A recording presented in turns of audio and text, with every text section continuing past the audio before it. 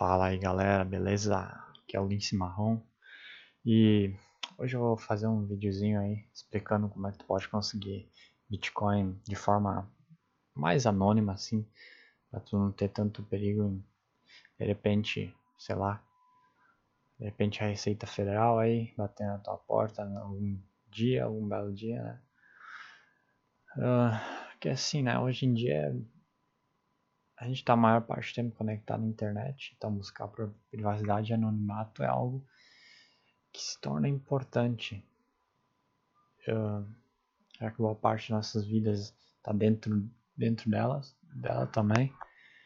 É coisa que a gente quer, que a gente compartilha com outras pessoas, mas tem coisa que a gente não quer que os outros saibam, né? Seja, por exemplo, uma busca anônima em algum mecanismo, como por exemplo o Google, ou simplesmente comprar alguma coisa. Então com as criptomoedas não podia ser diferente, né? E quando tu tá comprando Bitcoin, dependendo do lugar que tu compra, pô, tu tá dando informação de graça para a Receita Federal. Isso pode acarretar em problemas futuramente, né? Se tu não estiver de acordo com as leis impostas pelo Estado. Então, algumas formas de adquirir Bitcoin anonimamente. Antes de tudo, vou explicar um pouco sobre a questão de privacidade e segurança. Assim, quanto mais privacidade e segurança tu tentar buscar, mais complexo será o meio de tu adquirir as criptomoedas. Isso pode acabar se tornando um paradoxo, né? Já que se for muito difícil da pessoa conseguir, adquirir aquela coisa, ou as criptomoedas, por exemplo, a pessoa provavelmente já vai tentar diminuir a dificuldade, isso vai diminuir a segurança também, e consequentemente pode diminuir o anonimato. O Bitcoin em si não é anônimo, isso a gente sabe, né? Porque as transações, o saldo na carteira, isso é público para todas as pessoas verem. O que não é ruim, porque é a partir desse princípio que parte a confiança no Bitcoin. Mas o que nós queremos é que ninguém saiba que nós somos os donos o dono daquela carteira, né? Então, quando, por exemplo, informações como IP, nosso dispositivo, sistema operacional, data, hora, essas informações estão disponíveis também, mas a gente não quer mostrá-las. Então, primeiro de tudo, o principal é não usar a corretora de Bitcoin, né? Porque eles vão armazenar diversas informações nossas e, consequentemente, vão repassar isso para a Receita Federal. E o melhor método, eu acho que não vou dizer disparado, mas o melhor método é o de minerar bitcoins, né? Porque ali tu pega bitcoin direto na fonte, né?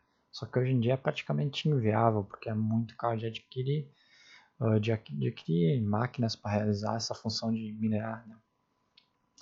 Então, buscando opções mais viáveis, a primeira opção seria trocar moeda real por bitcoins via P2P. Isso tu pode fazer utilizando a BISC. A BISC é uma plataforma open source que tu pode usar para negociar bitcoins aqui.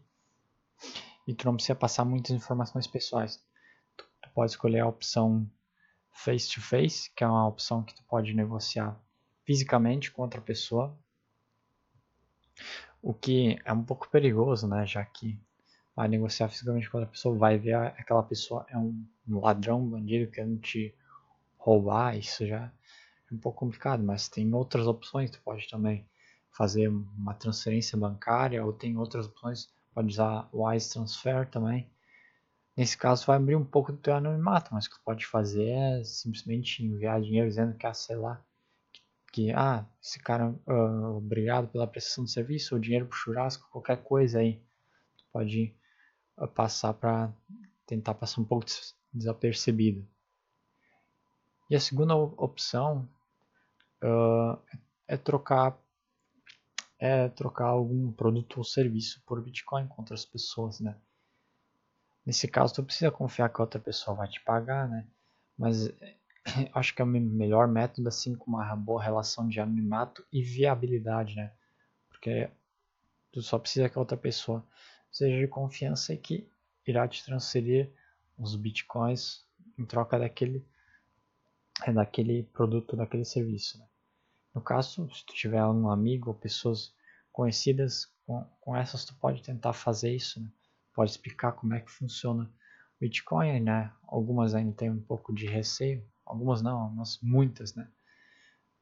E acho que esse é o melhor método aí entre os três. Tu pode tentar usar a BISC também com essa pessoa de confiança, fazendo a opção lá que eu falei de face to face, né? Que tu negocia com a pessoa fisicamente. E eu acho que é isso, são as melhores opções. E uma consideração é que, cara, tenta sempre usar um endereço diferente para cada transação. Isso vai dificultar que alguma pessoa consiga te rastrear no todo esse meio. E nunca pega, por exemplo, endereço de Bitcoin que tu usa, que tu, sei lá, larga por aí no Twitter ou em redes sociais, nunca use esses endereços da ClearNet na Deep Web e vice-versa, né? O endereço que você usa na Deep Web, você deixa na Deep Web, o endereço que tu usar na ClearNet, tu usa na ClearNet. É isso aí, valeu. Muito obrigado aí para quem ouviu. Até a próxima.